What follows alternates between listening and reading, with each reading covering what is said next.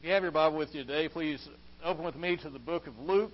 We'll be in Luke chapter 3, and we're going to start reading in verse 1. Luke chapter 3 and verse 1. Whenever I was growing up, I was in Generation X. I was a child of the 80s, and 80s were, they weren't too good of years, I don't think, with all the big hair and all that.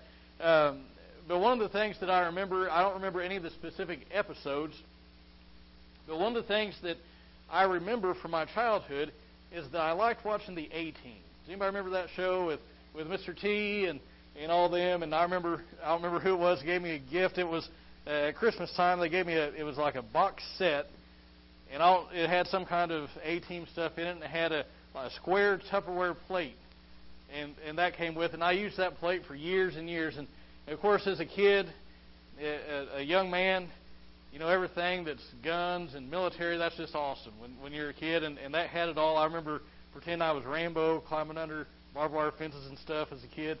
But anyway, there was a gentleman on that show, A-Team, the leader of the group, Hannibal, and he had a phrase that he said all the time. Does anybody remember what it was? I love it when a plan comes together. You got it. We've got some other A-Team fans. That's great. Now, no doubt we've all felt a twinge of happiness and maybe some satisfaction and maybe surprise whenever a plan comes together, haven't we? Sometimes here at church we do something, Bible school or whatever it is, and when it's all done, we kind of look at each other and are just kind of amazed that our plan has come together. And today we're going to look at God's plan that He put into place many, many, many years ago to bring salvation. And the first step of that is in Jesus being born in Bethlehem. And as I considered our text that we're going to read today, it occurred to me that no time in all of history has God turned to one of the angels and looked at him and said, I love it when a plan comes together. No time has God ever been kind of surprised like we are that a plan actually worked out. Why? Because God is always in control. God appoints things to happen, and they do. Ages and ages ago, God determined a plan of salvation, and He appointed the things to happen, and they did. It all came to pass. Every detail, every step, everything was appointed by God. And that's what we're going to focus on, that just at the right time, God sent Jesus, and He sent John as a herald to tell everybody about Jesus' coming. Now, we're actually going to take things a little bit out of order because we're going to pick up when Jesus is about 30 years old. And we're going to look at whenever John the Baptist comes onto the scene and he starts to proclaim that Jesus is there. And we're going to talk about Jesus' public ministry. But as we look at this, I want you to notice that this is just another piece of the puzzle in how God has orchestrated His plan of salvation. Now, if you have found Luke chapter 3, please stand with me in honor of God's Word. And we're going to begin reading in verse 1. It says, Now in the 15th year of the reign of Tiberius Caesar, when Pontius Pilate was governor of Judea, and Herod was tetrarch of Galilee, and his brother Philip was tetrarch of the region of Iturea, and Trachonitis, and Lysanias was tetrarch of Abilene, in the high priesthood of Annas and Caiaphas, the word of God came to John, the son of Zacharias, in the wilderness. And he came into all the district around Jordan, preaching a baptism of repentance for the forgiveness of sins. As it is written in the book of the words of Isaiah the prophet, the voice of one crying in the wilderness, Make ready the way of the Lord, make His paths straight. Every ravine will be filled, and every mountain and hill will be brought low. The crooked will become straight, and the rough road smooth, and all flesh will see the salvation of God. Thank you. You may be seated. Now, as we enter into the Christmas season, many times we don't even really think about it because we're so familiar with the story of Christmas and all that goes along with that. Many times we don't really stop to consider the details of it. But if we do, we may be under the impression that it was just by chance that Jesus was born when He was and where He was. Or maybe we think, on the other hand, that it was just the natural course of events. Well, this started way back yonder, and so-and-so gave birth to so-and-so, and that's just the way it worked out. Jesus was born of Mary in this particular place, and that's just kind of chance. But nothing could be further from the truth. See, back in the Garden of Eden, God began to work out His plan of salvation. He told Adam and Eve there's what's called the proto-evangelium, and He talks about the seed of a woman bruising or crushing the head of the serpent. That was the very first hint that we have of Jesus coming into this world. That happened many, many years ago. But there was a certain moment in history when God said, "This is when my son is to be born." Paul said this in Galatians chapter 4 and verse 5. He said, "At just the right time, God sent His Son, born under the law, to redeem those under the law." See, it wasn't just a fluke thing. There was a moment in time when God chose for Jesus to be born. In his first sermon at Pentecost, Peter speaks of the predetermined plan of God. See, God is in control of the times, and He's the one that orchestrated all the events. He's the one who said the Messiah is going to be born in Bethlehem, and He was. He's the one who decided that Jesus would be born of a virgin, and He was. He was the one who determined all these things, and it happened. And so what is it about this time frame that makes it so important? Well, I don't know. I don't claim to know all the reasons that God has had for sending Jesus when He did. But I think we can kind of pinpoint a couple of things. The first is that this moment in history, and we know this from secular historians, that there was a sense of expectancy that a Messiah was going to come from the Jewish people, even people believe that even though they weren't necessarily Jewish. There was just a general sense of expectancy in that part of the world that a Messiah was going to show up. Beyond that, back a couple hundred years before Jesus was born, you ever heard of Alexander the Great? Well, Alexander the Great, he conquered much of the known world at that point, and because of him, the Greek language spread throughout the whole world.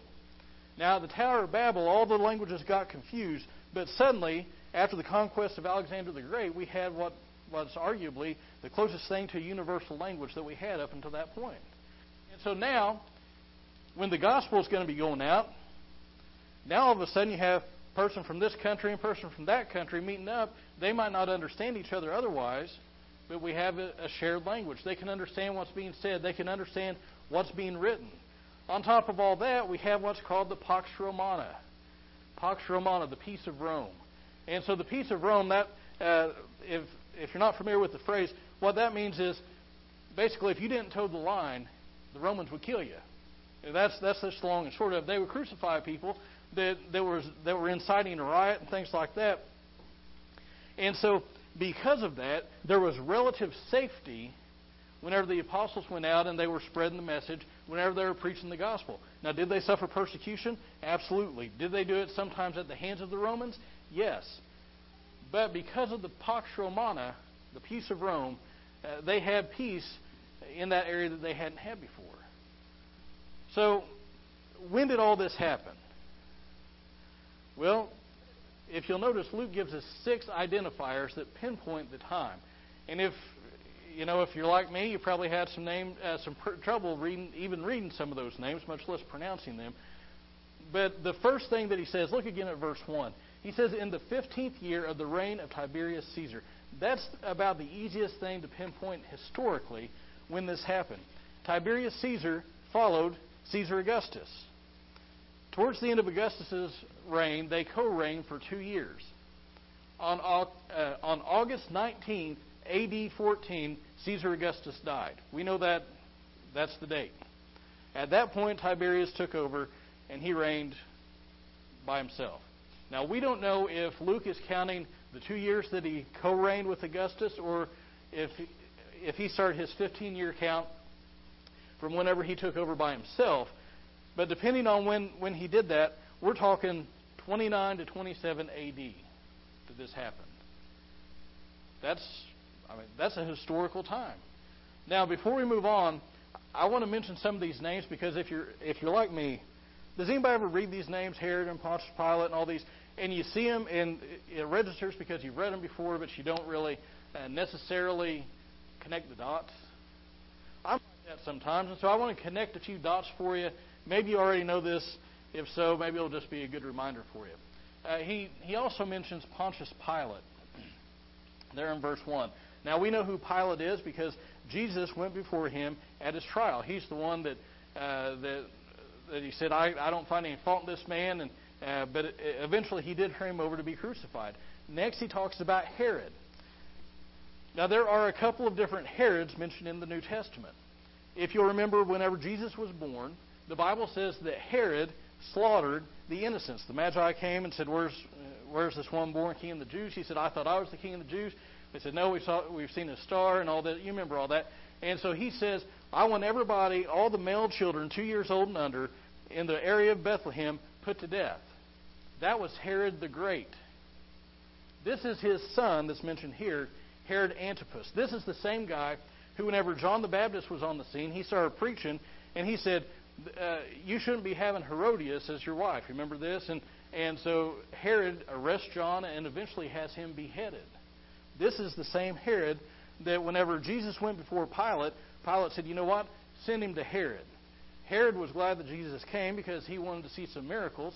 Jesus wouldn't respond. He wouldn't do any miracles. So they mocked him, sent him back to Pilate. The Bible says that up until this point, Pilate and Herod had been enemies. After this, they became friends. This is the same Herod that's being spoken of in verse 1. Also, if you'll notice down towards the end of verse 1, or actually in verse 2, it talks about the high priests, Annas and Caiaphas. Now, we read that and we just say, okay, that's nice. But in the Jewish culture, there was one high priest. He had that position for his whole life. And after he was off the scene, another high priest would come on. But by the time that this was written, whenever Jesus was born, the high priesthood had become largely a political office. And the Romans, they would put high priests in and take them out at will, even though they didn't have any business doing it. Josephus, the historian, says that Quirinius, now if you remember Luke chapter 2, Quirinius was governor of Syria. He put in Annas as the high priest, and people still thought of him as the high priest, but the Romans put in his son-in-law Caiaphas instead. Now I say all that, that's a whole bunch. Well, here's what was happening. Have you ever been in a church where the pastor has a position of leadership, but everybody listens to Aunt Betty over here because she's been there forever? She's the matriarch of the church, or listens to a certain deacon. Now, he has the position, they have the power, right? It's like that here. Annas had the power, Caiaphas had the position. That's why at Jesus' trial, the first place they took him, when they took him to the high priest, was Annas' place, and then to Caiaphas. Okay, there shouldn't have been two high priests, but there was. Okay, anyway. I say all that because, for me, I read all these names, and I'm just like, okay, I got to get through the names because they're hard to pronounce. But if we'll stop and put some of these pieces together, it gives us a better picture. Also, one of the things that is said about the Bible is that the Bible is just a bunch of what? A bunch of myths, a bunch of legends. This is an historical account. These are real people. When this was written, people could go back and say, oh, yeah, I remember when Herod was ruling, he was a rascal. Oh, and I remember Pontius Pilate, he was just as bad. And I remember, and it could be verified, and even today we can go back and get a close date when this stuff happened. It was an appointed moment in history. Next, I want you to see that God had an appointed messenger. An appointed messenger. Sometimes people don't properly plan. Sometimes circumstances beyond our control change. And changes have to be made. You ever been put in a position, maybe you get to work, come to church, somebody says, hey, so-and-so's sick. Will you lead the singing? Hey, so-and-so's sick. Will you present at this meeting? So-and-so's sick. Will you teach this class? And sometimes it's because we didn't plan right. Sometimes it's because things have changed. But sometimes we just have to kind of try to play catch-up. Well, God didn't do that. He didn't go to John and say, hey, Johnny boy, I have this message I want you to deliver. Would you mind doing that for me? He didn't do that. Instead, he planned long ago that John was going to be the herald of Jesus Christ. Keep your place here and turn back to Luke chapter 1.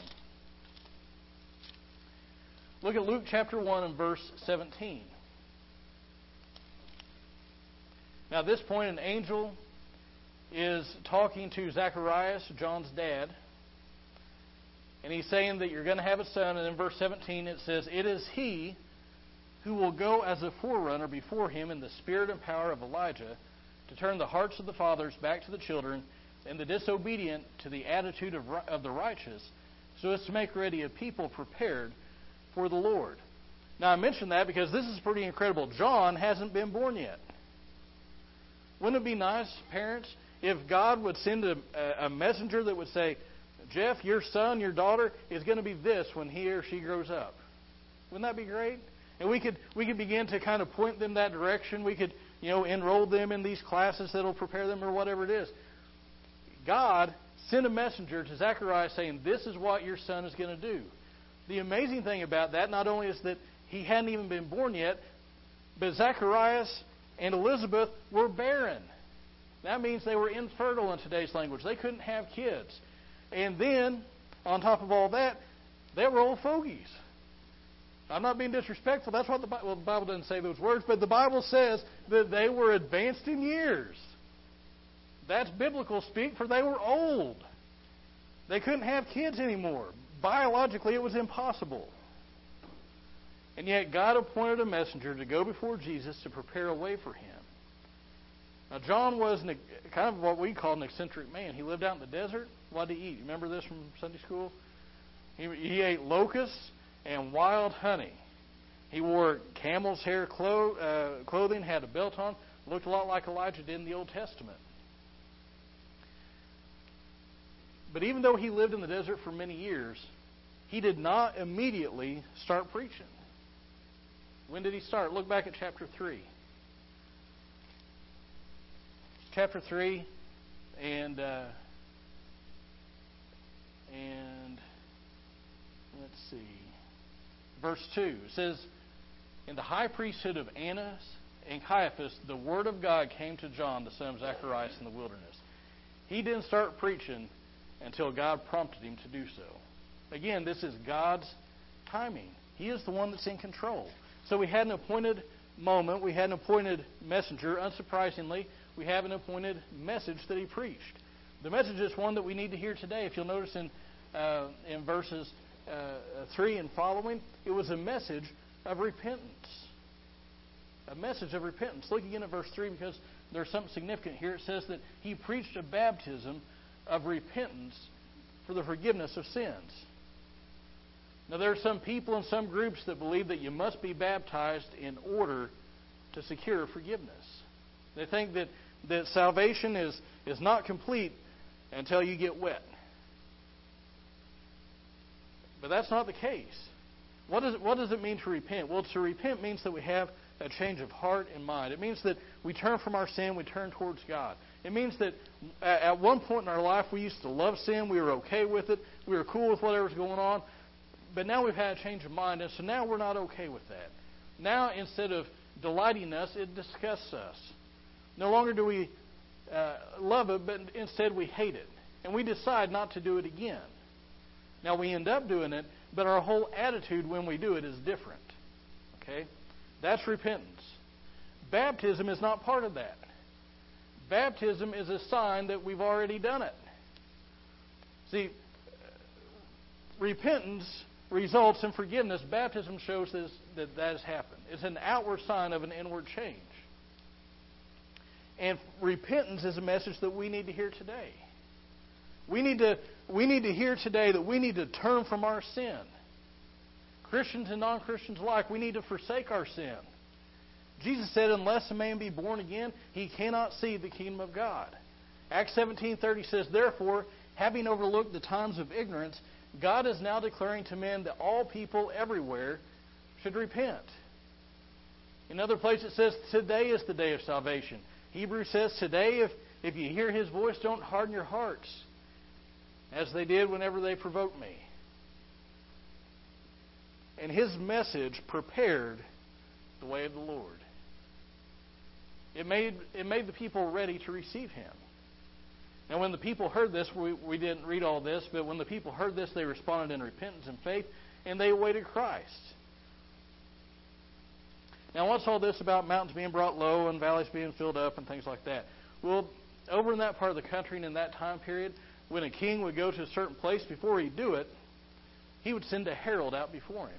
And the herald would proclaim, the king's coming. Make things ready. And so, of course, they didn't have these nice, smooth roads like we have in Lawrence County now. They wouldn't even have roads many times. And so the people would go out and they would clear the way. There would be big rocks out in certain areas, and they would move them. Some kings would even insist that portions of forest be cleared so they wouldn't be impeded in their trip from point A to point B.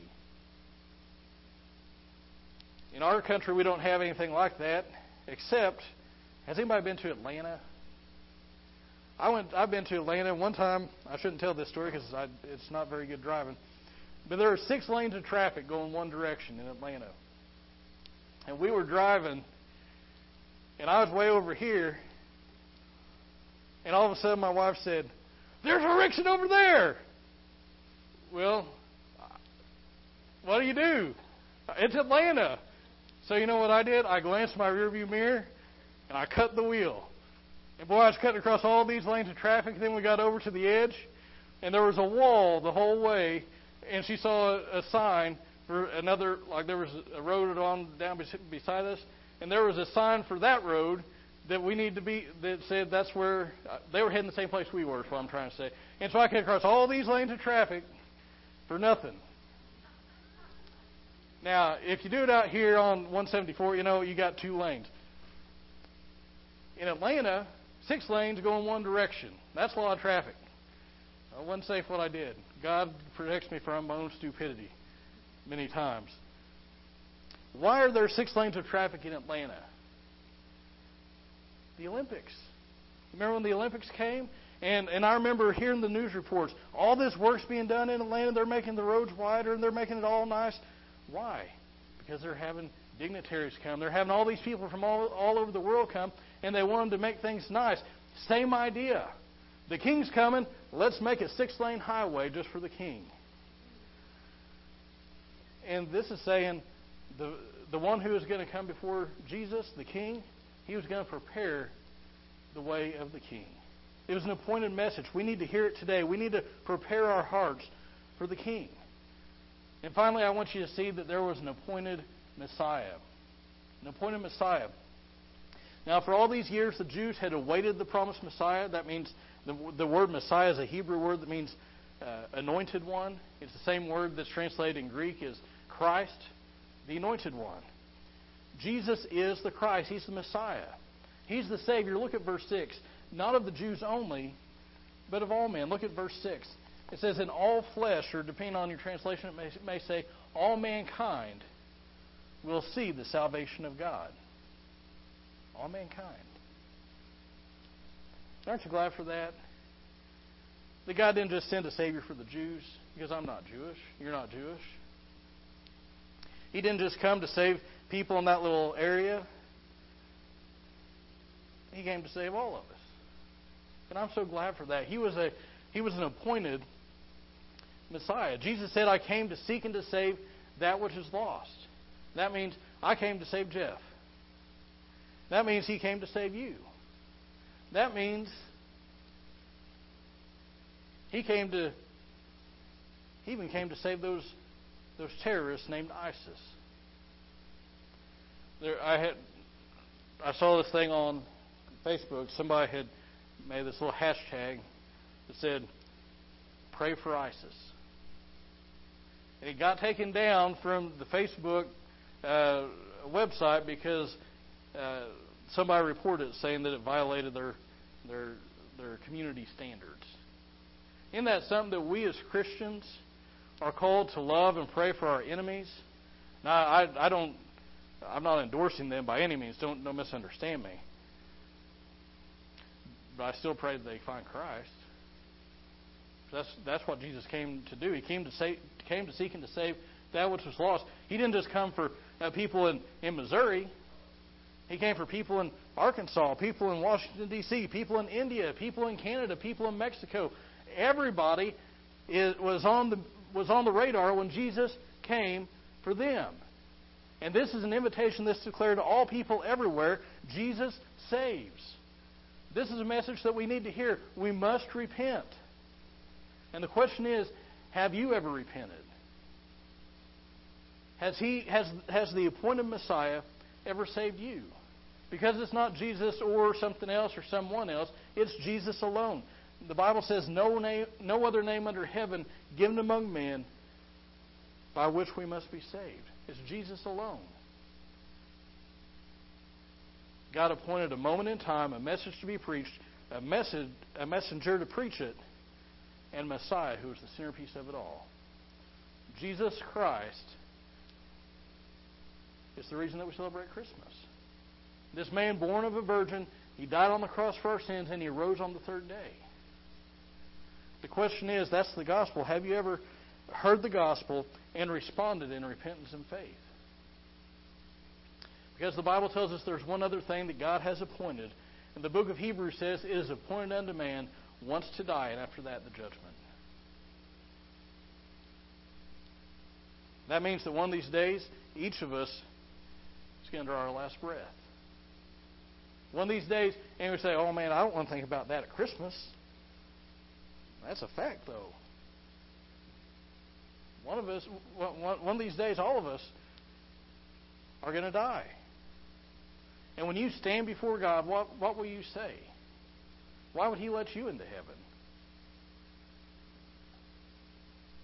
You don't deserve it. I don't deserve it. Nobody does. The only way we can get there is through Christ. And if you've never responded in faith, today is the day you should do that. Many of us here, though, are Christians. You know, John has something to say to us, too. Have you cleared the way of the Lord? Now, I'm not saying have you made a path so Jesus can come into your heart. If you're a Christian, He's already there. But what I mean is,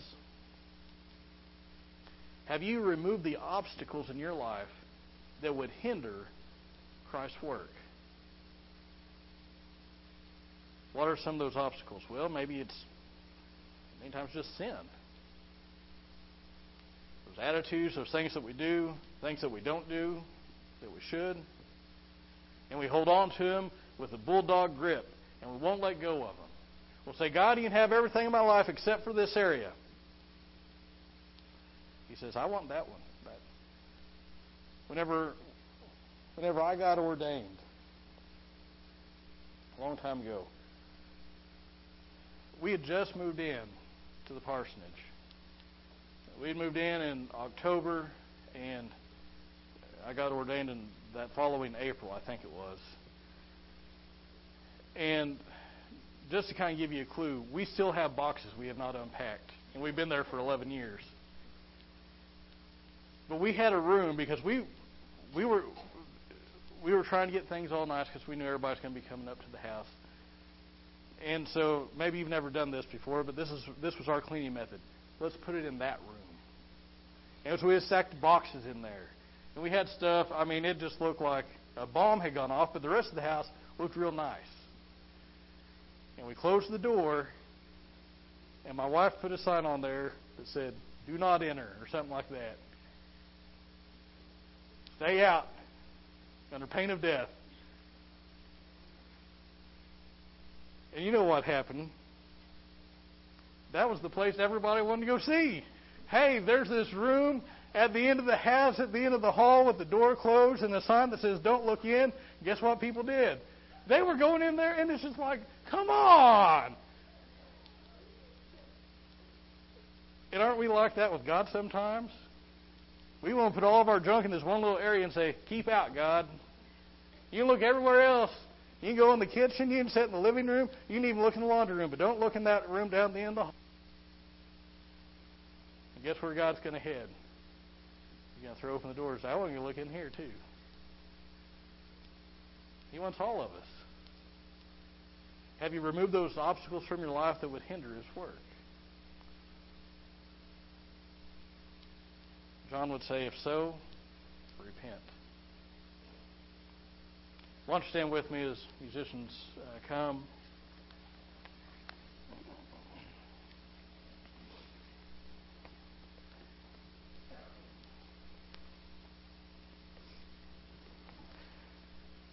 As you stand, I ask you to bow your heads and close your eyes.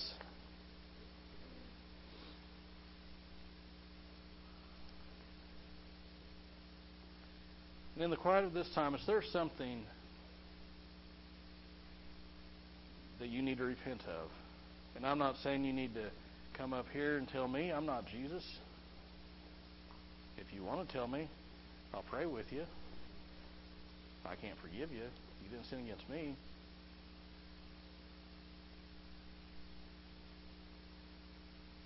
But even just right there at your seat, is there something that you need to go to God and say, I did this, I was wrong, I'm sorry I've done it. Will you please forgive me?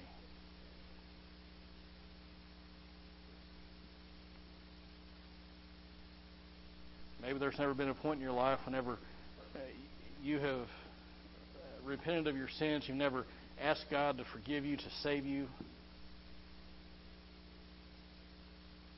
I can't think of a better day, better season to do that in.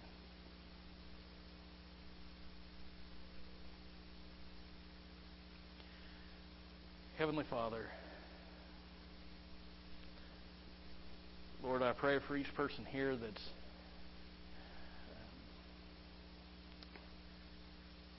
we're all in process, God, and we all fall so short. We do things that we shouldn't. We don't do things that we should. And we know that many times, even as we're doing them, or failing to do them, we know that we're wrong. God, many times we just lack the courage to do the right thing. And God, I pray that you would help each of us. If we have done that, God, we pray for forgiveness.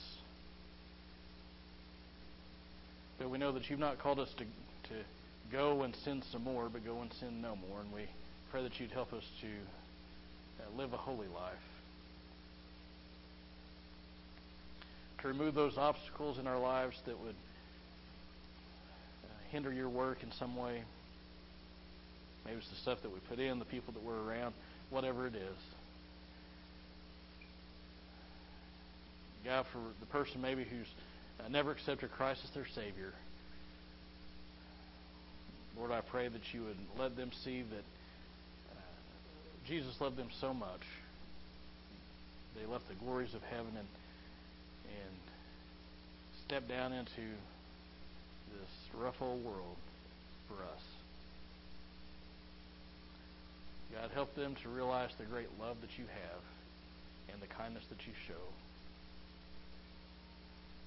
We ask these things in Jesus' name. Amen.